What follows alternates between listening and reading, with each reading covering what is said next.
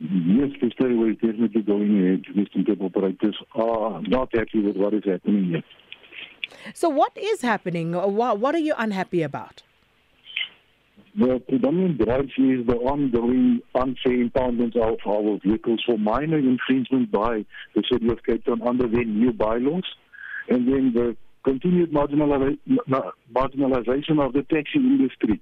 The latest thing now is more than 2,000 new operating licenses for e-hailing operators were issued without consulting with the taxi industry. And then we've got Route B97 where a lot of blood was lost in the industry. The Western Cape government allowed the bus companies to... So this has been resolved. These buses refusing now to get away or move out of the area. So it's all unfair and things aimed at hitting the taxi industry. So, Mr. Sayers, let me understand this. So, as the taxi industry, are you trying to prevent competition from other players in the areas in which you operate? Not at all, provided that this competition can be fair. First thing, these buses are the guys who is being subsidized on more than 100 million rand per month. We are getting nothing, and they never operated there.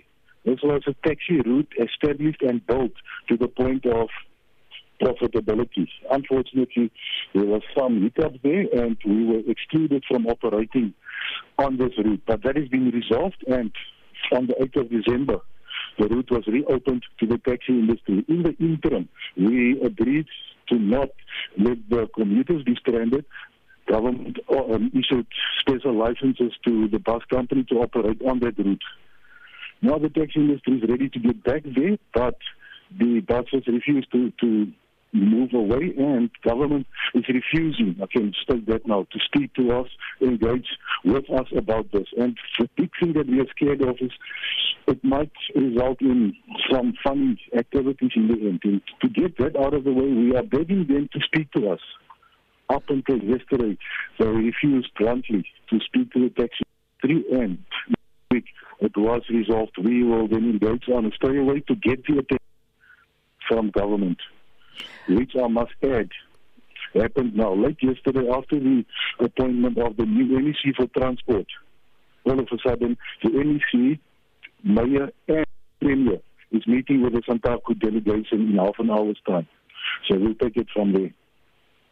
So I was going to ask you about that because from what we've been told, there is, of course, there's been an appeal by the Western Cape government to Santaco, basically asking for you not to go ahead with it and saying that it's bad for the economy that's only starting to recover from the effects of the pandemic and load shedding and all of that.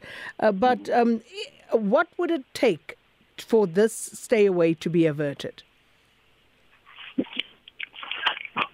I wouldn't want to comment on that. We'll wait for the outcome of this meeting. The first thing, they've moved one step into the right direction by, at last, agreeing to engage, to speak to the leadership of Santaco.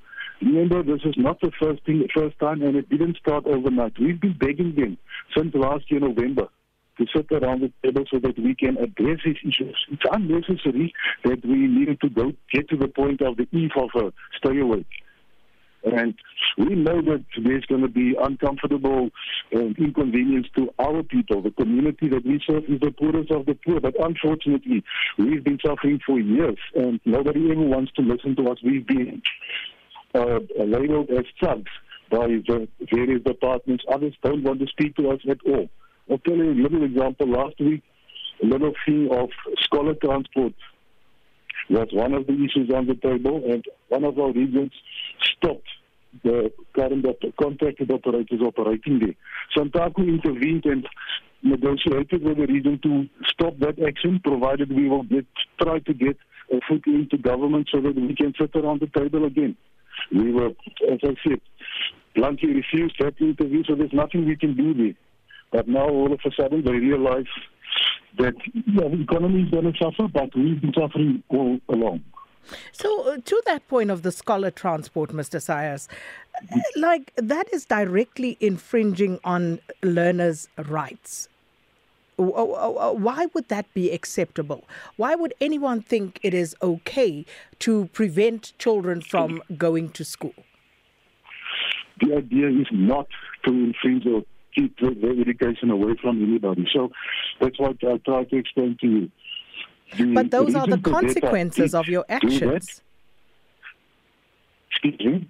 But those are the consequences of your actions then. The Not fact is that the children couldn't go to school. To resolve this thing. SANTACO was never involved with any scholar education or transport disruptions. So is CODETA not part of SANTACO? CODETA is one region of SANTACO. We went out of our way to engage with the leadership of CODETA to convince them to stop that actions, which they agreed to.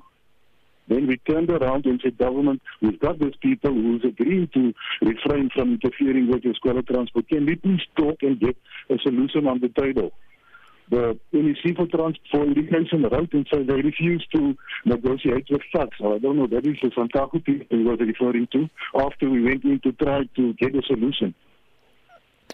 And I hear that, but do you understand why people would be aggrieved? I hear your reasons, but do you understand why the other side would equally feel aggrieved to the point of referring to this or characterizing it as thuggery when you are preventing people's children, not you, but one of your affiliates, from actually going to school? Okay, but you also hear that I say we try to intervene and then we need to take a step back. Where did this come from? More than a year ago, there was negotiations and talks between CODETA and the Department of Education where they were promised to be looked after in the awarding of the tender. And the government is bypassing that thing by awarding the contract on a month-to-month basis, just to exclude the tax industry. So there's a frustration. Again, maybe not the ideal solution, but we should understand where it's coming from. And as they say, in any war, there's casualties. Unfortunately, it's the children now.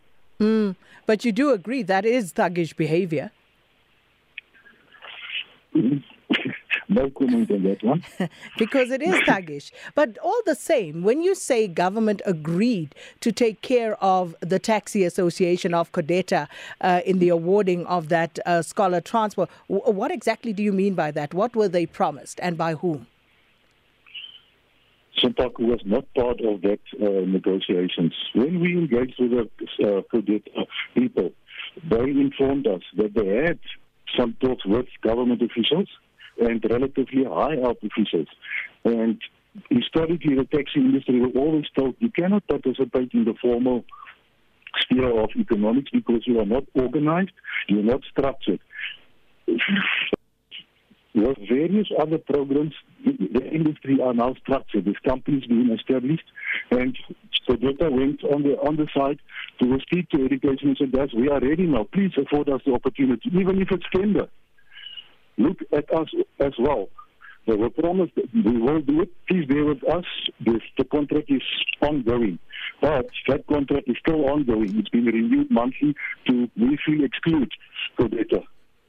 So just as we wrap this up, you mentioned something earlier about one of the reasons that you are opposed to the buses, for example, operating on traditional taxi routes was because they were subsidized by government. So did you raise that particular issue with the Western Cape government, and what was the response? This has been an ongoing issue. It's been raised with them. The answer is normally, this is a national government issue, but those people are, there's a bus company, are being treated with kid gloves and fed millions and millions of taxpayers' money. We had a little program in the Western Cape called Blue Dot, which was a pilot project with the idea of if it's working, it will be rolled out further. All of a sudden, it came to a halt in December because there's no more money. But in the meantime, these other companies continue receiving subsidies, and they are transporting a fraction of the public transport passengers. I mean, not my stats, government stats say we are transporting 80% or 80% plus of the marginalized people with no subsidy. So for the other 20%, they can pump in billions, but we cannot be looked at. So this is something, we are not going to stop over that, but we need to talk, and there must be an end. Somewhere in the future, there must be something. So, final question about this because we need to move on. With regard to the eventualities, and I know you say that there has now been a last minute call to actually sit around the table and have an urgent meeting about the issues regarding this mass stay away.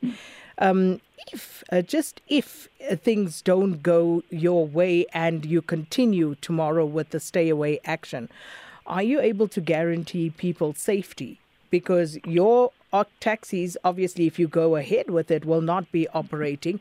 But we've seen in the past where buses, for example, have been attacked during such stayaways. So is that absolutely necessary? Why can't people then just be allowed to get to work however they get to work when your taxis are not operating? There's a couple of factors here that you're leaving out of the equation. Last year, we had a very successful stay away for 2 days. And our instruction to our members is keep your vehicles at home or at the taxi rank. There's no movement.